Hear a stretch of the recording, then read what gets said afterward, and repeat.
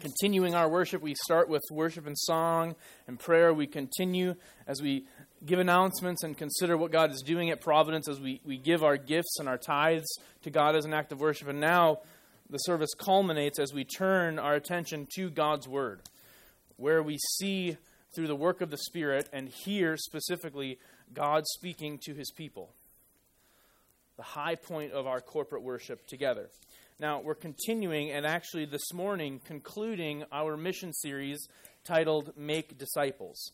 We've been considering this series all fall together, considering what is the nature and purpose of Providence, why do we exist, what are we seeking to do in this community, and what are we seeking to do in partnership with other churches to the ends of the world. And to sum it up broadly, that mission is to make disciples, to mature disciples, to increase their growth, their sanctification, their holiness, their reflection of the image of Christ, and to multiply disciples, to increase the number of those who consider Christ their Lord and their Savior. As we've looked at that, we've considered the treasuring of Christ, one of the callings of discipleship, to grow in our affections and worship of God. We've considering the way that we're called to mature in Christ, to pursue holiness, to be more and more conformed to His image. And we've considered how we declare. Now, at the end of this series, we started last Sunday a two-part concluding mini-series called Count the Cost. So in light of what we said previously and prior about discipleship, we're now finishing with two messages that consider what is the cost entailed in this mission. Last week, we specifically considered, looking in Luke chapter 14, the cost that Jesus tells us is involved with those who are called to be His disciples. As Skip read for us during worship, the words of Dietrich Bonhoeffer, it is not cheap grace. There is a cost when we consider what it means to follow Christ. Well, this morning we're going to consider the second part of that, count the cost, and we're going to look at that phrase, count the cost, in a slightly different way. So turn with me to 2 Corinthians chapter 8. As you're looking there, let's begin with a word of prayer. Lord, this morning has been a testimony to your grace as we sang songs highlighting all that you have done for us in the gospel, singing of the wonder of the cross and the sacrifice of Jesus on our behalf, pleading with you for grace that our hearts might so rest in Christ that we could testify with confidence that all we have is Christ, that all we need is Christ, that all we desire is Christ, that our joy would be complete in Him. So I ask now that you would continue your work of grace. We know that you will. We know that you are committed to working and being involved and present in the preaching of your word because Scripture is inspired by you. It is your inerrant words. It is filled with your truth. And so in it we see you more clearly. And this morning as we hear your word, as we sit under it, as we submit to it, we ask that you would shape us by your word. Do that, Lord. Do it now for the glory of Jesus. Amen. Well, look with me at 2 Corinthians chapter 8, beginning in verse 1.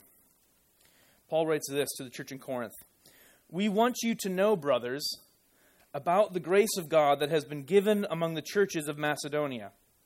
For in a severe test of affliction, their abundance of joy and their extreme poverty have overflowed in a wealth of generosity on their part. For they gave according to their means, as I can testify, and beyond their means of their own accord, begging us earnestly for the favor of taking part in the relief of the saints. And this, not as we expected, but they gave themselves first to the Lord, and then by the will of God to us. Accordingly, we urge Titus, that as he had started, so he should complete among you this act of grace. But as you excel in everything, in faith, speech, in knowledge, in all earnestness, and in our love for you, see that you excel in this act of grace also. I say this not as a command, but to prove by the earnestness of others that your love also is genuine. For you know the grace of our Lord Jesus Christ, that though he was rich, yet for your sake, he became poor, so that you, by his poverty, might become rich. As we consider this text this morning, I want us to consider a question. There's one question I want us to kind of put as a banner over this message, and we're going to spend the morning laying out our answers to that question. And the question is simply this. It's very straightforward. How does the grace of God motivate generosity? As we look at 2 Corinthians chapter 8, how does the grace of God, as Paul describes it here, motivate generosity? He's talking about a church, the Macedonians, to another church, the Corinthians, and he's seeking to highlight the grace of God and the generosity of the Macedonians to stir up generosity in Corinth. So how does he do that? How does he show us God's grace leveraging and pushing out generosity amidst God's people? Well, the first way that he does that is actually at the very end of the passage. He does it by recounting for us and for Corinth the cost of the cross.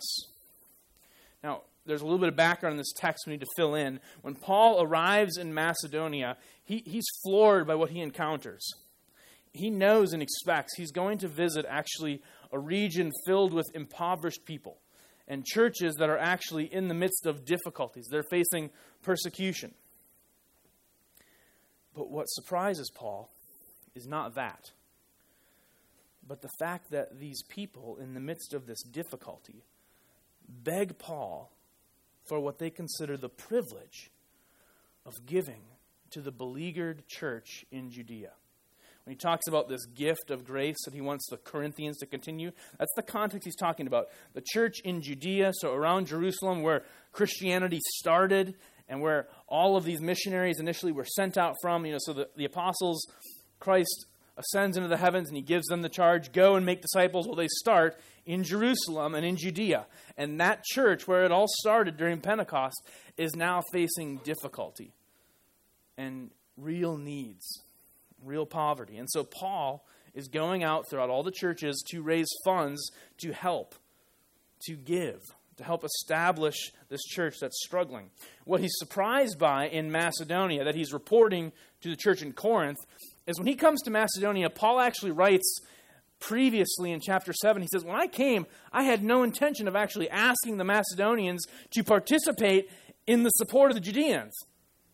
The reason was simple. I didn't want to go to Macedonia where they were suffering and they had their own poverty and ask them to give to help the poverty of Judea.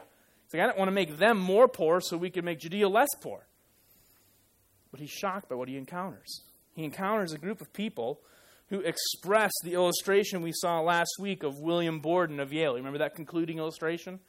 A man who, encountering the gospel, describes his life with the 3 phrases, no reserves, no retreats, and no regrets. That kind of mentality grows out of a man who's been amazed by grace. And it shifts the focus from considering the cost of discipleship, like we did last week, the cost of discipleship to us, to now considering, like the Macedonians did, the cost of purchasing discipleship to Christ. Paul makes just this connection in our text in verse 9. He reminds Corinth of what the Macedonians saw. For you know, he says, the grace of our Lord Jesus Christ, that though he was rich, yet for your sake he became poor, so that you, by his poverty, might become rich. Remember last week in Luke 14, verse 33, the final verse of our passage, Jesus says, so therefore any one of you who does not renounce all that he has cannot be my disciple. Now Paul knows Jesus said that. He could just write to Corinth here and just say, you remember when Jesus said, if you're going to be disciples, you've got to renounce all that you have? Well, I'm calling in that claim of Jesus. You need to pony up and support the church in Judea. But he doesn't do that. Instead, this entire passage is an appeal to grace. Paul shows us that the gospel motivates generosity in the same way that it saves. It applies grace. And he highlights where grace is seen. And he highlights where grace is seen in its most brilliant moment, at the cross. Grace motivates our generosity by reminding us first of Christ's generosity for us. Jesus makes generosity, we could say, a gospel issue. Before the incarnation, you have to remember this. Before Christ takes on flesh, he exists as the eternal Word of God. He is the Son of God, and he lacks nothing. He's fully God, and because he is fully God, he has no needs. Forbes doesn't have a category for where Jesus rests on the list of wealth as the Son of God enthroned in heaven. But we know the grace of God because the Word of God takes on flesh and leaves the Father's glory for the poverty of a barn. The Prince of Heaven becomes a carpenter's son in this backwater place called Nazareth. When Jesus enters into ministry, he enters into essentially 3 years of homelessness, right? He has no place to rest his head. He has to live at the goodwill of others. He has to be hosted by other people to get food and meals.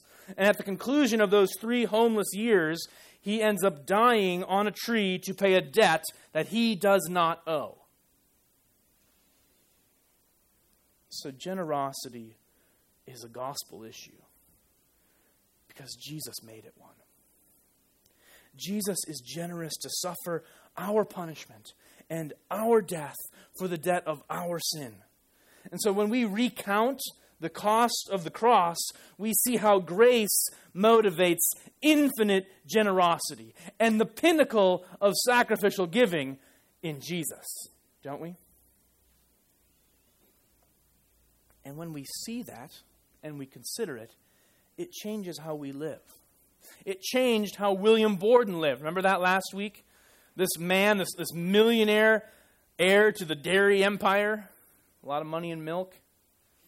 And he gives up his millions for the sake of Christ. He counts the cost and says, Jesus is worth it. We see it also in a man like George Mueller. George Mueller, the man in Great Britain who spent his life, gave his life to raising money for the disenfranchised, who gave his life to raise money and raise up orphanages.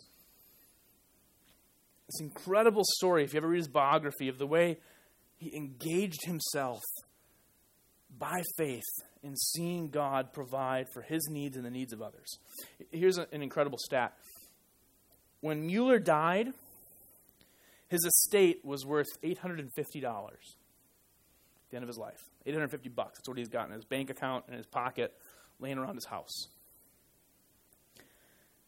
But at that point, and up to that point, he had given away $407,450 in his lifetime. Now, if you translate that into today's dollars, that means George Mueller gave away $177 million. We read articles about stupid athletes who earn $177 million and at the age of 40 are flat broke, right? Mueller is not that story. He's the story of a man where we see the grace of God motivating generosity as Mueller considers the cost of the cross and is changed by it.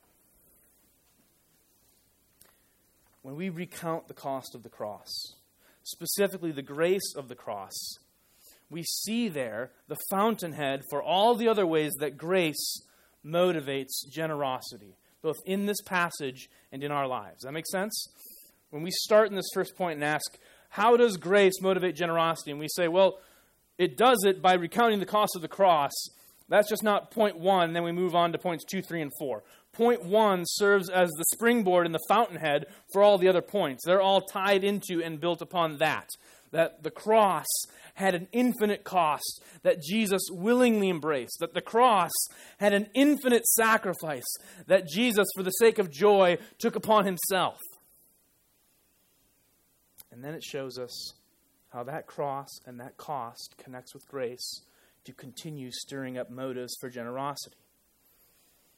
And the thing we see that it stirs up next when we consider how grace motivates generosity, is that it stirs up gratitude. It stirs up gratitude. Now, you look in this passage, you're not going to see the word gratitude anywhere. It's not there.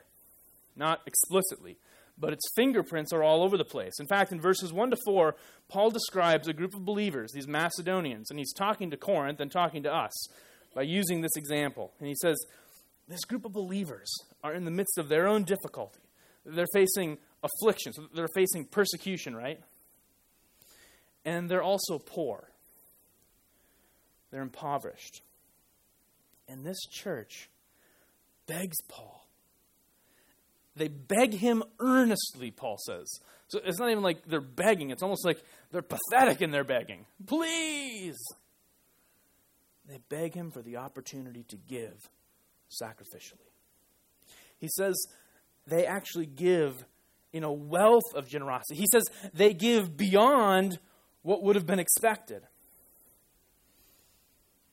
But this isn't a church that feels obligated to give. Remember, Paul says he goes there and isn't even planning on having them be included in what he's doing in fundraising because he knows they're poor. What we see in 2 Corinthians 8 is a church that has encountered the gospel. They have tasted grace. And their encounter with grace has renovated their motivations for giving. And here's the thing, as we consider generosity and as we consider how grace motivates generosity, those motives are incredibly important. Motives matter. And motives matter especially when we consider this idea of gratitude, that grace stirs up generosity through gratitude. Because gratitude can actually be a dangerous thing. Does that sound like a strange thing to say? Gratitude can be dangerous. The gospel's imprint upon the Macedonian church is expressed primarily in their motives, not their actions. Does that make sense? The fact that the gospel is operative in their hearts and it's operative in the way they view the world is expressed not in the fact that they give sacrificially, but in why they give sacrificially. In the next chapter, Paul is still exhorting the Corinthians. So this generosity deal is such a big topic that he takes 2 pretty long chapters out of this letter to devote to it. And in the next chapter, in chapter 9, he's exhorting the Corinthians, give to this collection. He says this in verse 7. Each one must give as he has decided in his heart, not reluctantly or under compulsion, for God loves a cheerful giver. We've all heard that verse before, right? And that expresses exactly why gratitude is such a dangerous thing. If we aren't careful, gratitude for the gospel can get twisted into a mindset that now seeks, in giving, to pay God back. If generosity flows from gratitude that says, look what God has done for me, I must respond, we don't grasp grace. The cost of the cross is infinite. The sacrifice that we see in Christ being crushed for our sins, in his wrists being pierced, in the lacerations upon his back, in bearing the wrath of God in our place, that sacrifice is limitless. And that means this. It's a debt that he takes upon himself that belongs to us that we are incapable of paying back. You can't pay God back for what Jesus has done on the cross and in the gospel. And so it means this. Gratitude for the gospel is a broken gratitude. Your gratitude is not functioning the way that it should if it treats the generosity of the cross like one massive mortgage that you're going to just try and chip away at for all eternity. That somehow you're going to slowly pay off. You will never make a dent in that debt. Ever.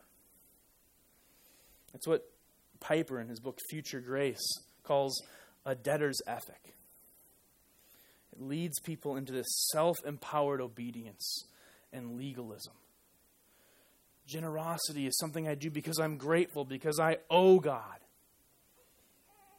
Because Christ gave, I should give, and I have to give. And so you give under compulsion and out of misplaced notions of self-righteousness. You start trying to repay and even re-earn God's favor, which the gospel says you can never earn. That's why you get it through grace alone, by faith, right? Well, the gratitude we see in 2 Corinthians 8 is of a totally different sort. It's a gratitude not given to a debtor's ethic, but a gratitude that is drenched with grace. This passage reeks of unfathomable, cavernous grace. Their generosity that we see in this impoverished church is motivated by gratitude for grace, but it's also an expression of grace. Does that make sense?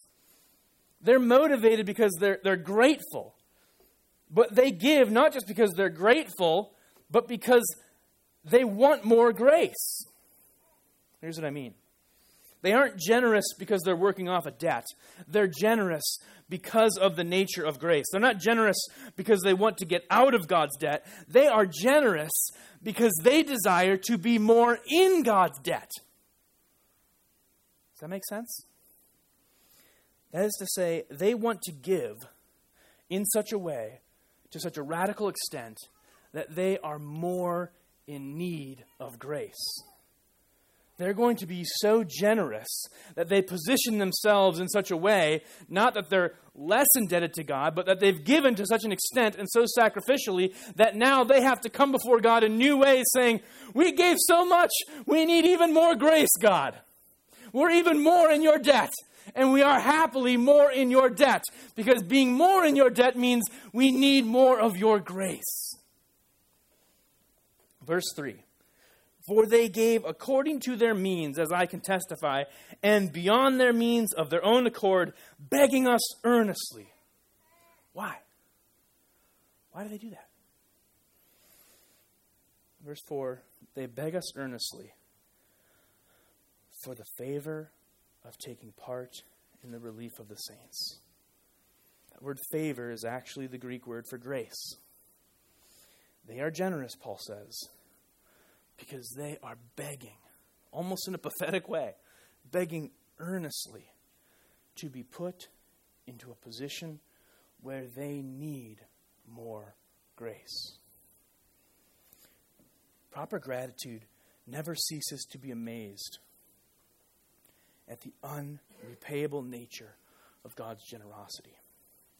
It's grace-saturated gratitude that stands in awe that God has saved and that he continues to save. That he's not just inaugurated his kingdom and invited us into it. He will keep us in that kingdom and he will one day establish that kingdom. It's a gratitude that casts itself upon the hope that the same God who was gracious to us in the past will also be gracious to us in the future.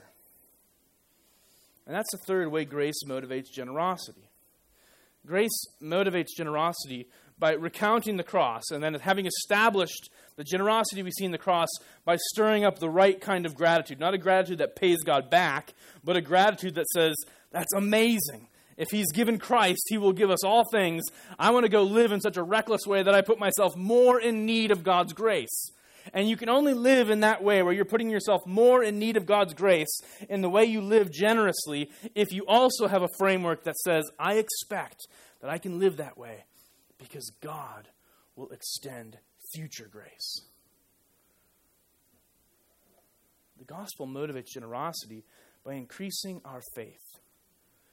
Increasing our faith that the same God who was faithful yesterday will be faithful tomorrow and next month, and next year. And one of the striking things about this passage for me as a pastor, as we look at this third point, is that Paul is asking people to increase their giving. I mean, shoot, he's talking about giving, period. As pastors, that's kind of an awkward topic, because we're aware that you're aware that your giving pays our salaries, right? I get that, and I know that you know it, and that can kind of make it seem like there's a conflict of interest.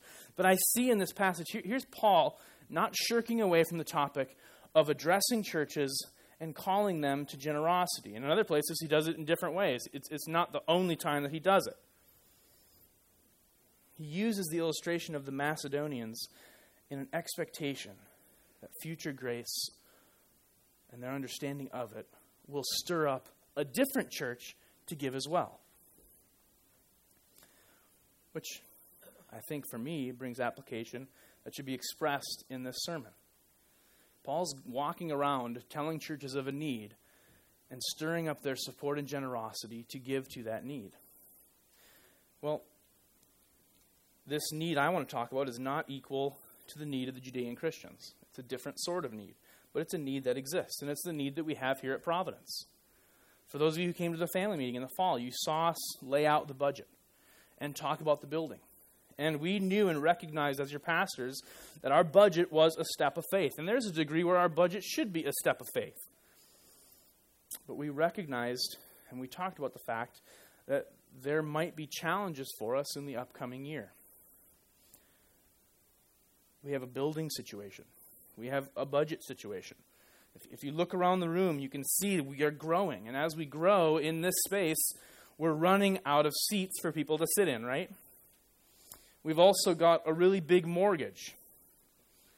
A mortgage that seems to extend beyond the capacity of our giving. And so we're stretched to afford the building. And not just a big mortgage, we've got a big mortgage on a church that has a small worship space. So to make budget, we need to see generosity increase at Providence. We also need to consider whether it's wiser to renovate this space, to knock out walls in the back, and make this worship space bigger and more suitable to our needs, which will cost money, which is tough with a tight budget, or whether it would be wiser to consider selling the building and moving into a rented space that would be more affordable and larger to fit us. So there's some real needs. As pastors, we've been aware of them. There's ways right now, as the giving comes in the first part of the year, where we look into the future and see the trends and recognize the budget is starting to get really tight and really precarious.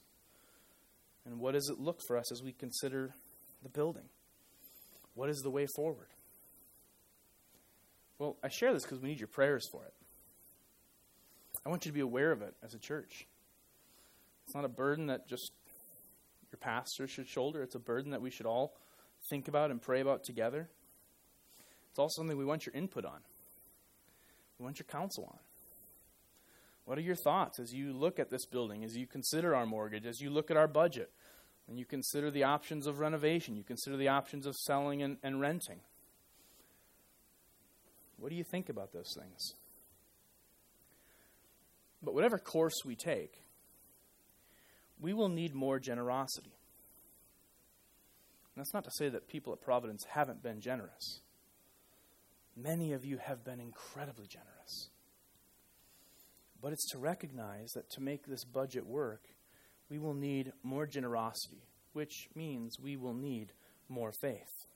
I'm challenged by Paul's boldness in addressing the need for generosity, but I'm even more by the way that grace elicits an impoverished, suffering church to step out in faith. Paul talks about generosity, and he charges the church in Corinth, a wealthy church, you should give. And to stir you up to give, let me tell you about your poor brothers and sisters in Macedonia. And he gives this equation. He basically says, you have this severe test of affliction. So here's persecution. And then you add to that, they have extreme poverty. So persecution plus poverty in Macedonia equals overflowing generosity.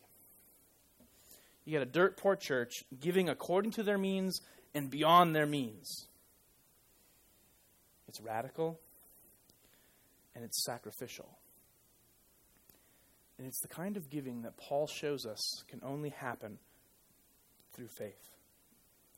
It stems from gospel gratitude that isn't just grace driven, it's grace expecting. The Macedonian generosity is not an act of willpower. It's not like Paul sits up in front of them and lays out a 3-month sermon series and teaching program on giving and generosity and just starts really leveraging the guilt. Look at everything Jesus has done for you. Won't you give more? It's not like they go home and just say, we got to work harder. We got to think strategically. We got to do something to make this happen. That's not what's happening. What's happening is a movement of faith, a glad response to the gospel, a people that have tasted grace, and so they want to radically position themselves to be put even more at the mercy of grace. They beg Paul for the chance to give because they're begging him. We want grace. They want to be stretched to the place where they actually give, according to Paul, too much. Because they know in giving too much, they position themselves to depend more deeply and more intentionally upon God. Grace-dominated gratitude recognizes the incessant need for more grace. It doesn't say, God gave grace in the past. Wonderful, now I should give. It says, God gave grace in the past. I should position myself, considering how good that grace was, that I'll need more grace in the future. And so gratitude grows because the debt of grace grows. Right after Paul challenges Corinth about their attitudes in giving, remember he says, God loves a cheerful giver, don't give compulsively. He reminds them of the promise of future grace. For anybody who embraces the gospel's generosity. He says this in verse 8 of chapter 9. And God is able to make all grace abound to you, so that having all sufficiency in all things at all times, you may abound in every good work. So in this point, remember, Paul is saying, one of the things that stirs up generosity is a people who have faith that God wasn't just gracious in the past, that God will continue being gracious in the future. So Paul says in chapter 9, verse 7, don't give under compulsion. Don't give out of a debtor's ethic. Don't give because you feel like you have to give. Give cheerfully. And then in verse 8, give cheerfully and with an established faith that God will supply future grace. Now, this is also a popular text for prosperity theology. So let me just say here a moment, Paul is not a prosperity preacher. You can't go to 2 Corinthians 9, even though people do this, and try and pretend like Paul is promising people Beamers and Bentleys. That's not what he's doing. Shoot, I mean, these crazy Macedonians have just made themselves more poor, right? That's not prosperity theology. Paul's highlighting this church that had tons of faith, and you know what their faith got them? Less money. Paul is not promoting prosperity gospel here. Paul is not promising you Benjamins if you step out in generosity. He's not promising you goodies. What he's promising you is something you need far more. He's promising you grace. So radical generosity is exciting because it positions the giver to need a more radical faith. I've given a ton. In fact, I'm like the Macedonians maybe, and I'm given kind of beyond what I maybe should have, which means I really need to pray hard. Lord, I think that was the right thing to do. Give me faith that you, the God who gives food to the sparrows, who clothes the lilies of the field, that you will provide for me. It's a desperate resting in God's ability to do for us what we can never do for ourselves. Faith is impossible without grace, and the faith that motivates generosity believes that the God who gave grace yesterday, because of Jesus and because of the cross, will give grace tomorrow. We just watched this mission video, right? The first of 3. We talked about this polity presentation. Well, I think one of the exciting aspects of the new polity is it raises the bar and expectation of how churches will give in their partnership with Sovereign Grace Ministries. So part of the polity is talking about a 5% floor for giving for churches, for smaller churches that maybe have financial difficulties. And then also a goal of 10% for churches that if they have the wherewithal, they would engage in gospel ministry together. And I think what's helpful about that is it's taking those who take and desire gospel partnerships. So it's taking churches who say, yeah, we think it's good to band together. It's good to work together within Sovereign Grace Ministries or another ecclesiastical body for the purpose of mission, to make Christ known. It takes those churches who want the benefits of partnership, and he says, that's excellent. Because you want the benefits of partnership, join with us in funding partnership. That makes sense. It's a good thing about the polity. But what's written to the polity will actually require us to increase our giving to Sovereign Grace Ministries. We're watching videos talking about the pastor's college. Well, what does it look like to fund those things? Can we fund those things? The thing is, they don't make these videos required. They don't send them out, and the cover letter doesn't say, to whom it may concern, thou shalt show video 1 on the 3rd Sunday in November, or whatever this is. Thou shalt show video. It doesn't say that. In fact, we receive notification and communication at times from Sovereign Grace Ministries saying, we understand that the economy is difficult. So use discretion and wisdom. If you don't feel like you can show these videos and you don't feel comfortable asking folks to give to the mission together, then we understand that. We don't want to take away from the way folks give to their local church. CJ specifically talked about, we want people to prioritize giving to their local church. We don't want them to give to the partnership in a way that takes away from their giving locally. Well, okay, so they say that, and they've told us that, so what does that mean? I mean, I just talked about the fact that we're struggling to make budget. Our building is really expensive.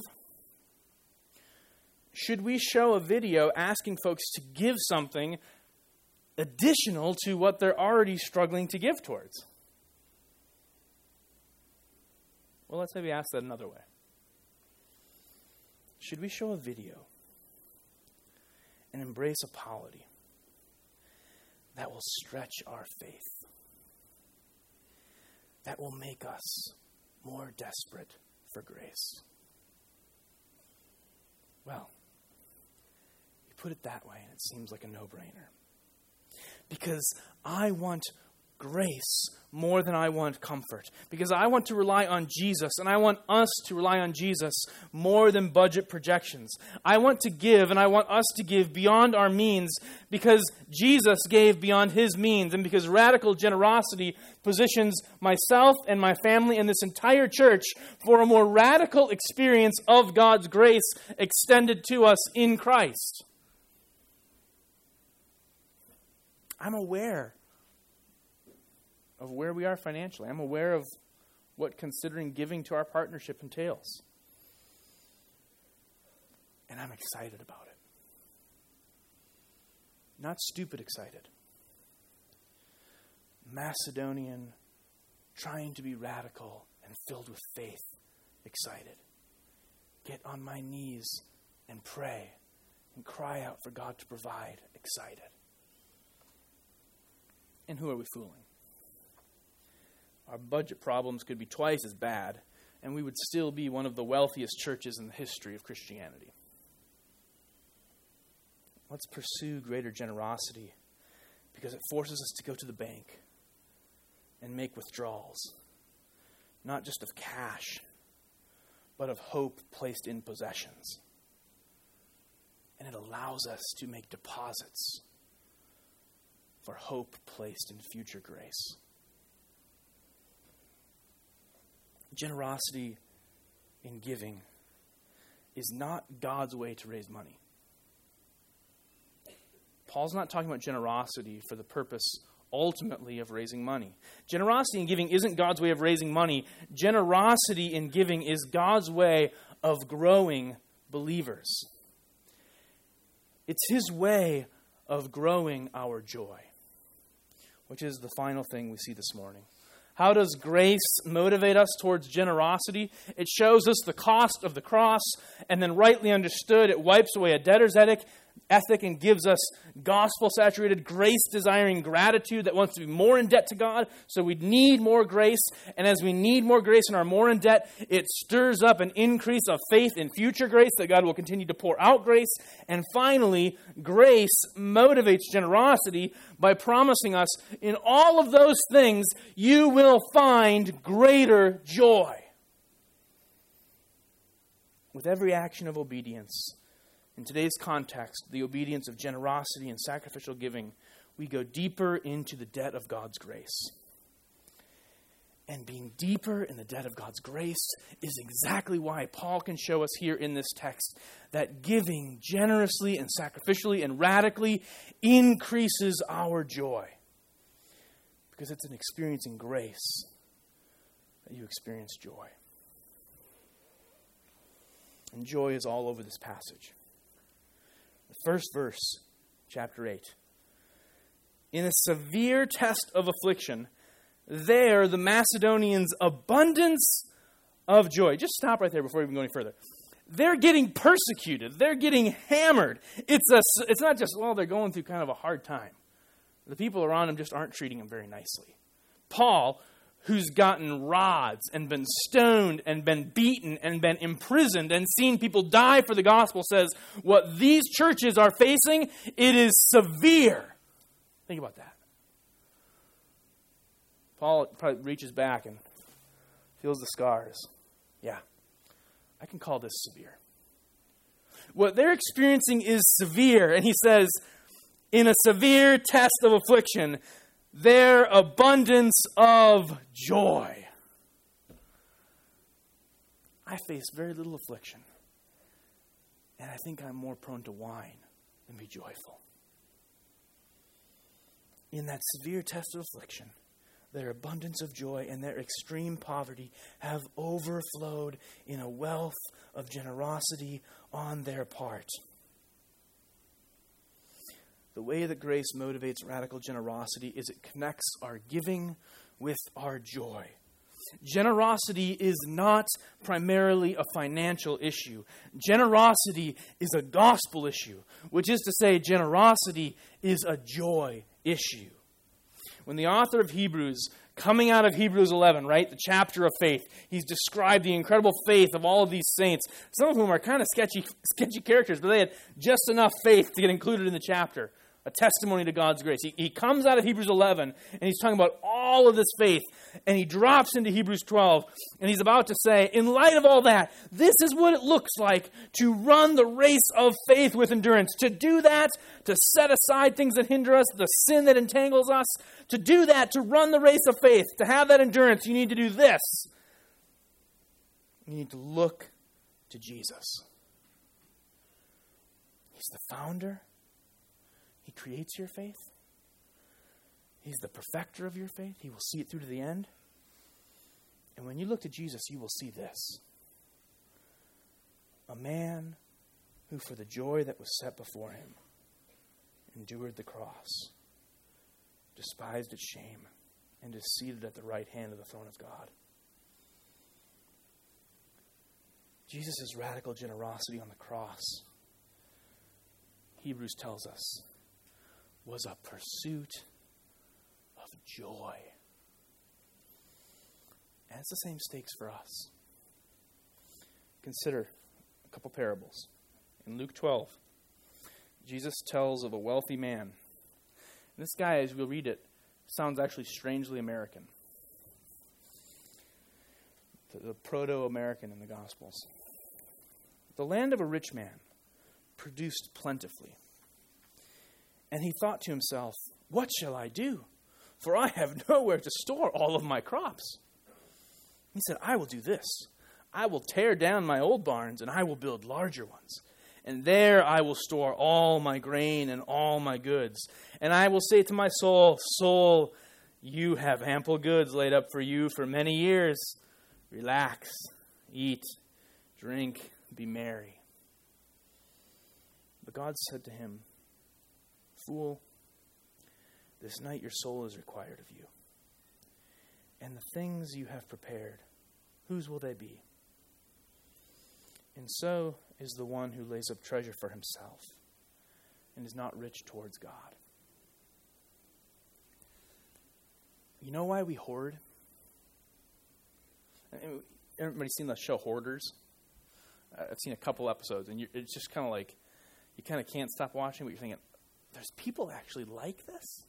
The thing is, that's just a messier version of our own hoarding, of the way our own hearts are prone to hoard. You might not have a house just stacked to the ceiling with useless junk and trinkets, but you might have other things, other places, stacked to the ceiling with things the Bible described as eternally useless. You know why you hoard? You know why I'm tempted to hoard? Because I think it will make me happy. I buy and I accumulate. As people buy and accumulate, they realize, I need a bigger house for all my stuff. I got all these accumulated treasures. I have to have somewhere to put them. And so they invest sacrificially. Right? The reason people do those things, the reason they squeeze their budgets to be able to afford that house, the reason they squeeze their budgets to be able to put money in that account, is because we are convinced our joy is at stake in those things. That possessions will bring us pleasure. Compare that with Matthew 13. The kingdom of heaven is like a treasure hidden in a field, which a man found and covered up. Then in his joy, he goes and sells all that he had and buys that field. Again, the kingdom of heaven is like a merchant in search of fine pearls, who, on finding one pearl of great value, the original text actually has the sense of finding one pearl of greater value than any other pearl could possibly hold. He goes and sells all that he has and he buys it. Sells the field in his joy. Sells all he has to buy the field. Generosity is a gospel issue because, like few things in this life, our generosity allows us to tangibly, graciously express the truth. Jesus is more. Jesus is better. Faith sells now and gives painfully, believing that it stores up for an eternal tomorrow. Faith goes deeper than gratitude, and it extends further. It goes beyond a tithe, at risk to financial safety, because it believes that the God who has given his Son for our sins will withhold nothing in the future. Faith gives radically because it believes Jesus provides better joy than stuff. Grace measures generosity not by measuring percentages of wealth, but by measuring proportions of sacrifice. It's not about equal giving according to Jesus. It's about equal sacrifice. The widow with the 2 copper coins that together equal a penny, Jesus says, gives more than all the wealthy because she gives all that she has. And it's in this posture that she puts herself in a desperate need of grace. And it's that posture that grace grants us joy. A joy in Jesus that exceeds the possessions we give away. In the book Future Grace, as well as another book, Piper highlights the example of Hudson Taylor. Hudson Taylor is the famous missionary to China. Went and spent his life on the mission field. It was actually to go serve with Hudson Taylor that William Borden is going to Cairo to learn Arabic, that he can go serve and assist Hudson Taylor in China. So a connection with last week. He gives his life. He goes and serves on the mission field. He lives in this radically generous way. And he knows difficulties and hardships and sacrifices that most of us can't even imagine. When he's old, he states this, one of his friends, at the end of his life. I never made a sacrifice. I never made a sacrifice. Hudson Taylor can say that because he's counted the cost. At the end of a life of incredible hardship and denial, he sees no sacrifice because along the way he's experienced joy and gratitude.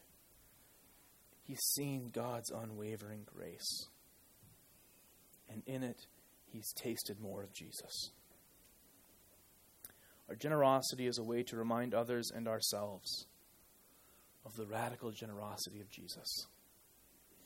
It's a gospel issue. Jesus makes it so. And so it's a joy issue. So ask yourself, what does my generosity say about my desire for grace? And what does it say about where I pursue joy? Would you bow your heads?